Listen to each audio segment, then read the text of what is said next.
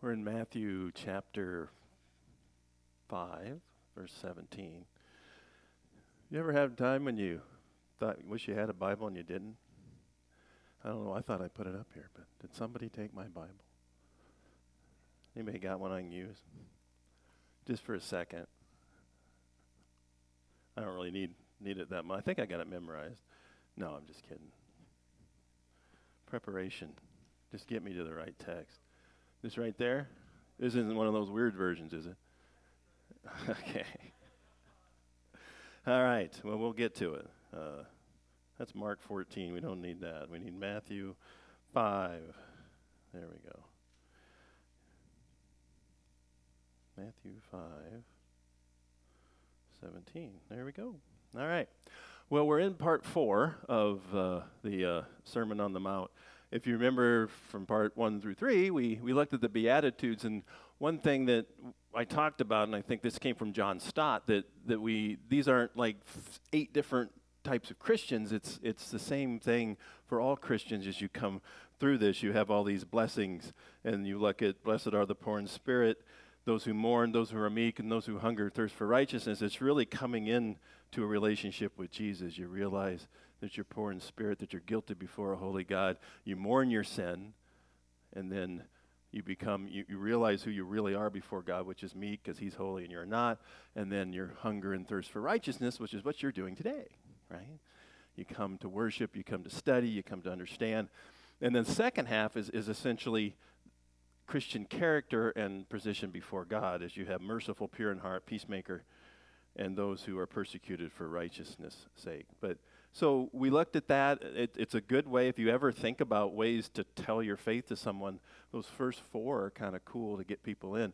People who are poor in spirit and realize that they're guilty before holy God will listen more, and God's already kind of working on their heart. So we spent a couple weeks there. Then we went to the salt and light and looked at how is a Christian supposed to influence people now that we have Christ, and those salt and light metaphors. The salt one we looked at more of to hinder the process of social decay, and then light is to dispel the darkness, and went into that, and there's so many metaphors for that.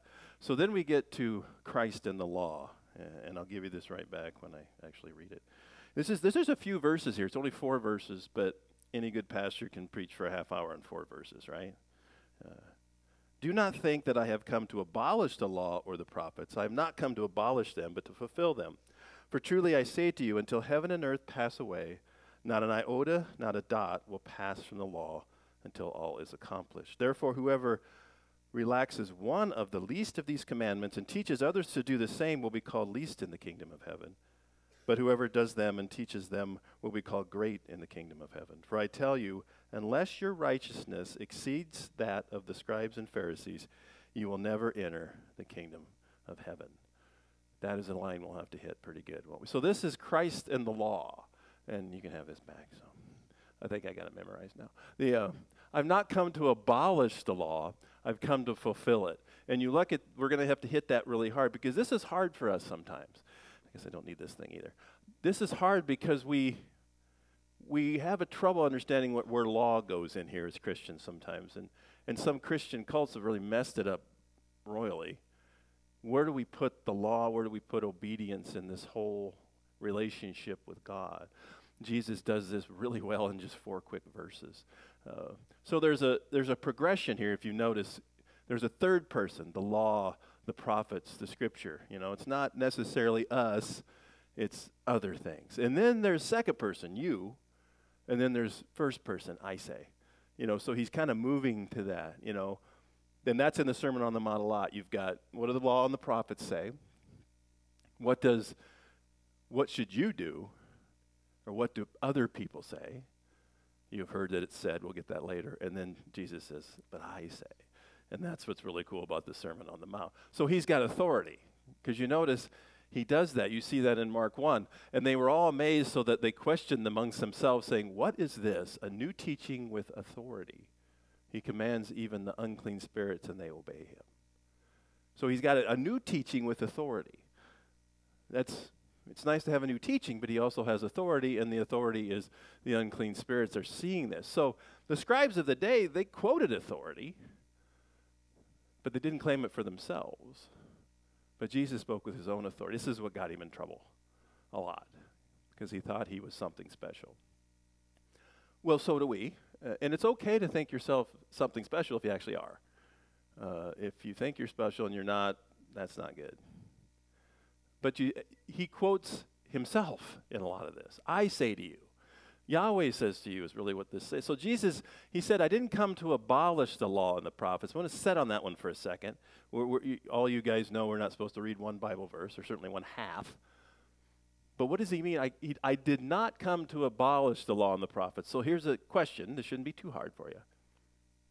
Did Jesus come to abolish the law and the prophets? Is that quite clear?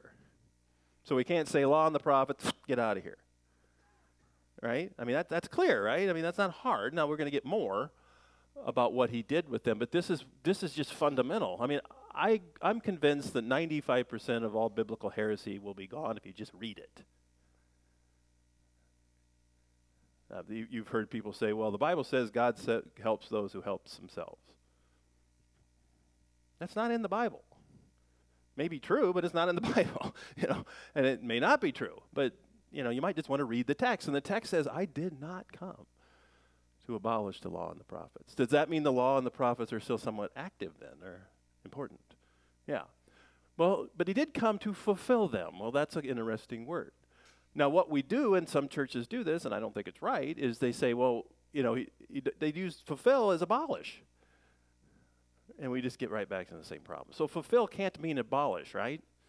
This is just logic, And it's cool. Some of you are going like this, and some of you are going, why is he asking all these questions? But, obviously it's something different, right? Well, what is it? Well, literally it's to draw out, to fill up, to complete. That's what that word means. So he's coming to complete them, but not abolish them. That's the part that and we'll get to this more. Complete them through his person, but also complete our understanding of that. This is kind of an aside, but why don't we add more books to the Bible? Surely God's speaking to people, right, once in a while. Why don't we add more? Go ahead. We don't need any more. We think this is sufficient. Show of hands, how many people got the New Testament memorized? Show of hands, how many people know how many books are in the New Testament? It's got a few here. Yeah. How many? 27. Good job. But again, it's saying that that we need more books is kind of saying that Jesus isn't enough. Jesus isn't sufficient. Those that he said that he would give his Spirit so they would remember everything that he taught them in John 14 and wrote these books and their associates. I gave you what you need. The problem isn't that we don't have enough. The problem is we don't follow it. Or even worse, we don't know it. I haven't used this word for a while, but it does creep up in sermons once in a while. Everybody knows what it is, right? Some of you have already said it. To believe that Jesus is the only way and the complete revelation that we need, and to believe that these books are the best thing that we could ever have, and God's revelation to us and everything we need for life and practice was essentially just a summary of our statement of faith, and not study them and know them is stupid, right? I mean, we know that word, right? It's just ignorant. It's why, And it's so interesting that then we start adding more. We don't even know what we have yet that well. And you're getting a sermon on 4 verses. Challenge me, I'll do it on 2 next time. I think we can do it. But so fulfill must mean something different than obliterate or abolish, right? We'll look at that in a little bit. So you got to go back to the Old Testament. What's in there? This is just some of the teaching, some of the various kinds of teaching, but this is what Jesus is kind of hit. Law and the prophets. So there's the prophets, Isaiah, Jeremiah, Ezekiel, all those. And then there's the law, which can mean just the first 4 books, just the Pentateuch. It can mean the writings too. It probably means the writings too here. But what's in there? Where there's doctrinal teaching, Torah, law really means revealed instruction. This is kind of a nice trivia question. Who wrote the first writings in the Bible? Yeah, we're pretty sure it was God up on Mount Sinai when he wrote the 10 Commandments on the stone. That's kind of the way we believe it. And then Moses gets those, and eventually, through God and the inspiration, writes Genesis, Exodus, Leviticus, Numbers, and Deuteronomy. So he's starting this stuff out, but it's revealed instruction to us. About what? Well, about him primarily, about us, and about salvation. You can kind of go over that thing we use with the kids, you know. God, man, Jesus, cross, resurrection. That's kind of what we need to know, those things. So that's in there. There's a lot of teaching in there. Well, what is teaching for? It's to teach you to do things, right? How do we know? We're worshiping God now. How do we know how to worship God if we don't know the God? How do we know what worship pleases him? Well, we try to read his word and see who he is and then try to respond back to him. That's what we talked about earlier. Then there's predictive prophecy. When you think of prophets, most people think today that's people just trying to tell the future. No, that's a fortune teller. And if you haven't read both the Old and the New Testament, don't go there. You know what happened to fortune tellers in the Old Testament? Or whatever. You kick them out, and if they don't leave, then you kill them. We don't do that now, which is better. We just take them to a bed restaurant and they never come back. But predictive, it's not that frequent in the Bible. And a lot of it's about the Messiah, and that's what Jesus is saying. I'm fulfilling all these predictive prophecies about the Messiah. We see that in Matthew 1. We had this during Christmas. All this took place, that Emmanuel and all that stuff, and the virgin will conceive and all that, to fulfill what the Lord has spoken by the prophet. At that time, it was Isaiah. And then in Mark 1, the time is fulfilled. There's that word again. And the kingdom of God is at hand. Repent and believe in the gospel. The time is now. It's a special time. There were 3.5 years in the history of the world that are more special than all the rest. Everything prior to that points to that time, and everything after that points back. That's just what we did here. We point back to the cross. It's actual historical happening that changes everything. So what we see is Jesus fulfills the substance of what the Old Testament had types and shadows. You think about the suffering servant of Isaiah 53, the agonizing servant of Psalm 22. Whoever is going to smack that head of the serpent in Genesis 3, who's going to fulfill that? Well, Jesus is starting to tell them it's him. So we get that. But you also get these ethical precepts in there. This is in the prophets. This is what actually makes up most of the prophet stuff. And there's one word, and if you've been in a Bible study, you know this, that prophets always say a lot. And it's up there, repent. You notice prophets were never people that the other people wanted to go out to dinner with. We're going to do that meet and eat again if you want to go, but if a prophet was going, we probably wouldn't go. Because they're annoying. I mean, can't we just lighten up? They just come and tell people they're. And again, what happens, it depends on the heart of the person. You get Jeremiah coming and saying, repent, you're going to get destroyed. And the people who followed Jeremiah had a heart poor in spirit, maybe we might say, mourning their sins, and they responded. That was the minority. The people who weren't poor in spirit, they thought they were special because they were around and God chose them in some ways. They didn't. And how do we heed this? Jeremiah says, "O Lord, do not your eyes look for truth? You have struck them down, but they felt no anguish. You have consumed them, but they refused to take correction. They have made their faces harder than rock. They have refused to repent." Their heart hasn't changed yet. They weren't poor in spirit. Ezekiel, therefore say to the house of Israel, Ezekiel's written, he's in exile. It's already happened. Thus says the Lord God, repent and turn away from your idols and turn away your faces from all your abominations. So repent, repent, repent. And if you notice back there in Mark 1, how did Jesus start out his ministry? Repent. It just means changing your mind away from what is wrong and toward what is right, in this case, Jesus. So how did Jesus fulfill this moral law? He's fulfilling it, right? I think he does it in 3 ways. First of all, he keeps everything, right? Hebrews 4, for we do not have a high priest who is unable to sympathize with our weaknesses, but one who in every respect has been tempted as we are, yet without sin.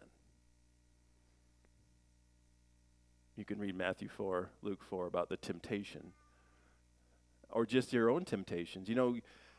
We never got as far as Jesus goes all the way past where the devil just kind of, I don't know if he has a tail, but if he does, he tucks his tail and leaves. And most of the time we give in before the tail goes through the legs, right? He's done that. And that's, when you think about that, when you're praying maybe something like, let me be led into temptation. That sound familiar? We'll get that later. It's in chapter 6. You're praying to the one who knows exactly what it means to be in temptation at a level that we really never got. The second, he reveals the full depth of their meaning. He rejects the scribe's superficial meaning, and he supplies the true interpretation. That's, you have heard that it said, I say to you, which is kind of a nice way of saying these guys got it wrong. And we're going to see how he does that as we go through this. And the third, he's by showing where true acceptance by God comes from. This is what the Sermon on the Mount's really about, isn't it?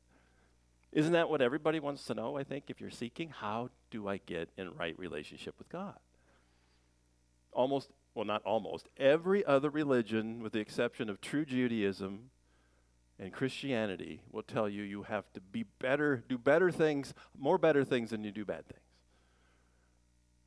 You work your way there somehow. But Jesus gives us something different. Romans 10, for the Christ has already accomplished the purpose of which the law was given. As a result, all who believe in him are made right with God. So it's faith, right? It's faith, it's belief. Well, this is different. Jesus is coming and saying, you believe in me and you'll have eternal life. Well, what about the law then? He must have abolished that, right? We know that's not true. He fulfilled it. It doesn't mean we abolish God's moral law and we are now free to disobey it. That is not, it's just, where do we put the law? What is the law for? How is it supposed to be used? John the Baptist in Matthew 3, prove by the way you live that you have repented and turned to God. You ever thought about that? Do you live your life like you've been forgiven? Do you live your life like God is with you? That's what we're supposed to do. Jesus is a little bit upset at this point, I think, with the disciples. So why do you keep calling me Lord, Lord, when you don't do what I say? Or even more pointed, if you love me, keep my commandments. Obey what I teach. Did you know that's a core of the love of God, is obeying what he teaches? It's really kind of easy, isn't it? I mean, to think. I'm not saying it's easy to do. So this does not mean that acceptance from God does not come from obedience to the law, but through faith. And it does mean that. It means that faith is where we get it, but the obedience doesn't go away. It's just, where do we put the obedience? So when you think, what's Jesus? He's not against the law. He's against the wrong use of it. If you think I need to follow what God taught to get in right relationship with God, you've missed the gospel. In fact, we went as far as to name our church after this concept. Grace. Grace, by definition, is not earned, so if you're saved by grace, you're not saved by earning it, you're saved by unmerited favor by someone who has the power to give it to you. I tell you the truth, until heaven and earth disappear, not even the smallest detail of God's law will disappear until its purpose is achieved. So that's Christ in the law. Christ comes to tell us that these precepts, you probably know the 10 Commandments. Are they still operative today, or were those abolished? What about eating lobster? I've got a couple of Red Lobster gift certificates in my desk. We'll talk about that in a minute, because we're going to get to the Christian in the law now. So in verses 19 and 20, he says, we must conform to the law even better than the scribes and the Pharisees. Now, to us, that's like, we always think, when you think Pharisee, we tend to think hypocrite, belligerent, annoying. The Pharisees were the separatists of the day. They're the ones that separated themselves to follow all this moral, holy stuff. They were the ones that really kept it. They would tithe more than they had to. They would actually try to help people more than they had to. They're actually kind of nice guys, if you get to know them. But there's a problem here. Well, what is it? Well, how can I be? They had to think that. This had to just smack these people. I have to be more holy than the Pharisees? that's kind of, you're going over the top here, Jesus. How do I do that? I'm not in the position to do that. They had 248 commandments, 365 prohibitions that they kept. So doesn't this teach a doctrine of salvation by works against the rest of the New Testament? No. It's where what he's talking about is, he goes back, he's talking about what is the law for? It's again, where is my connection with God? You think about it logically. If you do something today that really honors God, is he going to be impressed? Is he going to go, I never saw that before? He's probably not going to be impressed. Now, he may be happy that you did that, but he's not going to be impressed. You're not going to impress him. There's no way you can do things that make him impressed that I'm going to save that guy because, boy, he did that. It doesn't even make any sense, right? Because he's holy. We never reach his standard. Really all the doctrine of salvation and grace and all comes down to God's holiness. If we understand who God is, we just praise the name of and worship God who is holy. The fact that you even get to come in here and worship God who is holy and not get blown up is grace. Look in the Old Testament, when Moses went on the mountain, he couldn't even look at him, and this is Moses. So how do we get saved? How do we get this special favor? It's when you believe, Ephesians 2. God saved you by his grace when you believed, and you can't take credit for this. It's a gift of God. Salvation is not a reward for good things we have done, so none of us can boast. If that's a good verse to memorize. If you know that one, the rest of the gospel kind of flows off of it. This is grace. You are saved by grace. Well, how do I get it? Belief, faith. That activates it. You never earn it. You never, ever earn it. So a Christian's righteousness far exceeds that of the scribes and Pharisees in kind rather than degree. He's saying these scribes and Pharisees, some of them don't really know Yahweh. They're just trying to follow a bunch of rules. They don't want a connection with him. They don't want to, he's a person. And Jesus comes as a person, the second person, as God, to show us what God is like. And as we talked with the kids, again, it's the heart he cares about, for Samuel and David. But to the Pharisees, Jesus said, who dearly loved their money, so now he's seeing inside the heart. He heard all this and scoffed at him. They said to him, you like to appear righteous in public, but God knows your hearts. What this world honors is detestable in the sight of God. It's again, who are we trying to please? When you think about your life, when you make a decision to do something, who are you trying to please? Who is your audience? You remember Pilate. He's really torn on whether he should sentence Jesus to death. Do you remember that? Tune in April. You might get to see that on stage. Not tune in, go to the FAC. But trying to please the crowd, he had Jesus crucified. Who was his audience? I mean, this man had the audience of the Son of God, and he ended up going with the crowd. Who is our audience? Because you see, the covenant changes. It's pointing toward, it was always through grace. Abraham believed God was credited to him as righteousness. But Jeremiah and Ezekiel, these post-exilic prophets, Jeremiah says, for this is the covenant that I will make with the house of Israel after those days, declares the Lord. I will put my law within them, and I will write it on their hearts. And I will be their God, and they shall be my people. You get this every time you're trying to make a decision and a scripture comes to mind. I think that's kind of the Spirit guiding us a lot. And in Ezekiel even more, I will put my Spirit within you and cause you to walk in my statutes and be careful to obey my rules. So why is the Spirit there? To walk in my statutes. To be careful to obey my rules. We're still obeying them, not to be saved, but because we are. Just don't put obedience on the top line. You don't get saved by being obedient. You be obedient because you're saved. Now you're in the family and you love God. So external conformity law is not enough. Jesus asks us to go deeper. That's what this whole Sermon on the Mount's about. If anybody says they follow the Sermon on the Mount completely, they're lying and they probably haven't read it. That's why our righteousness must exceed that of the scribe. It's about a heart issue. You ever heard this question? How saved are you? Are you like 50% saved? 98% saved? Are you more saved than I am? It's not a matter of how saved you are. You're either saved or you're not, right? Because if you're saved, if you have salvation, have eternal life through Jesus, you're not, Jesus looks at you, the Father looks at you and says, you're completely clean. How could you be more than completely clean? That's what we have to, that's what we get. It's not some get some of the sins forgiven. No, all of them are washed away. But as he said to Nicodemus, you aren't even going to see the kingdom of God unless you're born from above. It's that regenerating spirit for those who are poor in spirit, mourn their sin, and realize their meekness, as he's already taught. So, we have to exceed this. How? By following Jesus by the power of the Holy Spirit. That's what he's moving in. This is early in his ministry. You think this does it get your attention? Wait till we get to some. You think this is easy? It's going to be really hard to do, especially on your own. Especially on your own. This is always plural. It's the church thing we're supposed to be doing.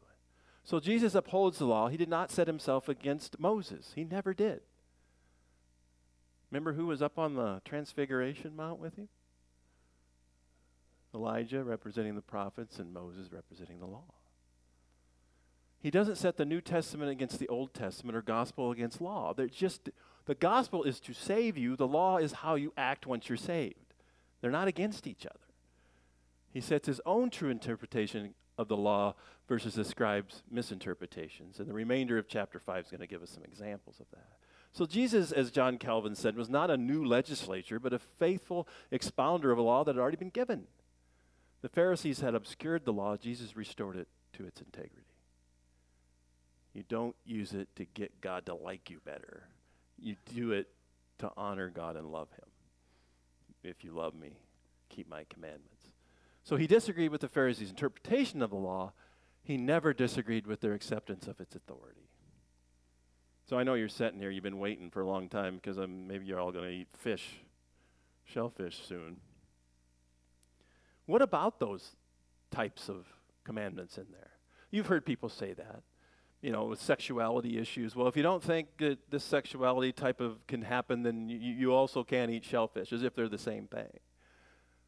Well, what do? Well, Jesus said that all foods are clean. Peter had that sheep vision. We're not under the old covenant. We're under what covenant? The new covenant. Think about it. Anybody here live in Nebraska? Used to. Well, we all have our cross to bear, right? Ooh, that was a slam. I got the mic. Wait till he gets the mic. I'm in trouble. But they have laws in Nebraska, right? I actually used to live in Nebraska. I lived in Council Bluffs and worked in Omaha. And I ended up moving to Omaha because I didn't want to do double taxes, I think was the only reason. But they have laws in there. But anybody here who doesn't live in Nebraska have to file a Nebraska state tax return? Well, why? You're not under that jurisdiction, are you? Now, is there some similarities between Iowa's tax? Yeah, there's things we do. Think of that like the Old Testament. If the Old Testament, the old law is over there, we're in the new law. We're under this jurisdiction. Now, there's some similarities, right? But there's some differences, too. Those people in Nebraska can't eat shellfish. We can. Metaphor. We're not under that jurisdiction. So how do I figure out what's in and what's out? I don't know. Read the text. It's not really that hard. You can eat shellfish if you want. Now, if somebody is early in the church, we see this in Romans 15 and 1 Corinthians 8, who was Jewish, was really having trouble with that. Then when you go to their house, you invite them over, don't have, crab. Why? Because you want to think about their conscience. So there's some stuff in there about food sacrificed to idols and eating special things and special days. It's not that we have to do it, but sometimes you want to help people. If you go into an Orthodox Jew's house, touch a little thing, take your shoes off. It's not that big a deal. Their conscience may hurt if we don't do that. So you just look, all foods are clean. You can actually sew two types of cloth together now. It was all metaphors for idolatry is what most of this stuff was. And yes, if you want to go to have a nice pork sandwich, go for it. Right? They have pork in Nebraska too, don't they? Yeah, I thought they did. Metaphor's over. But think about that. How do we know? And I guess just discuss it, read about it, think about it. What things, but the moral law continues, right? The ceremonial law kind of changes. And these cultural laws, we really don't have to follow because we're not under that jurisdiction. Now, don't go around to Jews and say, nana, nana, boo, boo, I can eat pork and you can't. But we're not under that jurisdiction. Jesus is who we follow. And he's the one that told, don't worry about that, to Peter. Go ahead and eat these. They're not unclean anymore because I've made them clean. So a person's acceptance from God comes through belief in and commitment to Jesus Christ. If you remember that, the rest of it kind of falls into place. A Christian's ability to continue to follow Jesus and follow his deeper morality comes only from the power of his Spirit in their heart. And I might add, other people pointing that out because they love us. So it's not about following the rules when it comes to salvation. It never really was, even in the Old Testament. It's about following a person. The person of Yahweh in the Old Testament who reveals himself through law and writings and prophets, and the person of Jesus who takes on flesh as the second person of the Trinity and gives us grace. Grace that was already in the Old Testament, but Jesus is grace personified. If you want to know what God's like, let Jesus take you by the hand and show you. And then you can live a life of obedience because you have gratitude. Not to be in relationship with him, but because you are. Let us pray. Father, it's such wonderful words and helps us understand where the law stands, that people were using it wrong. They were trying to use it to make you accept them where it was never supposed to do that. We know Paul tells us that the law is a mirror. It shows us your character and how far we fall short. So as we continue in our day, in our week, in our year, help us remember that following you is all about focusing on your Son, trying to conform to his character, act like he did, and follow the rules he set down because we love him.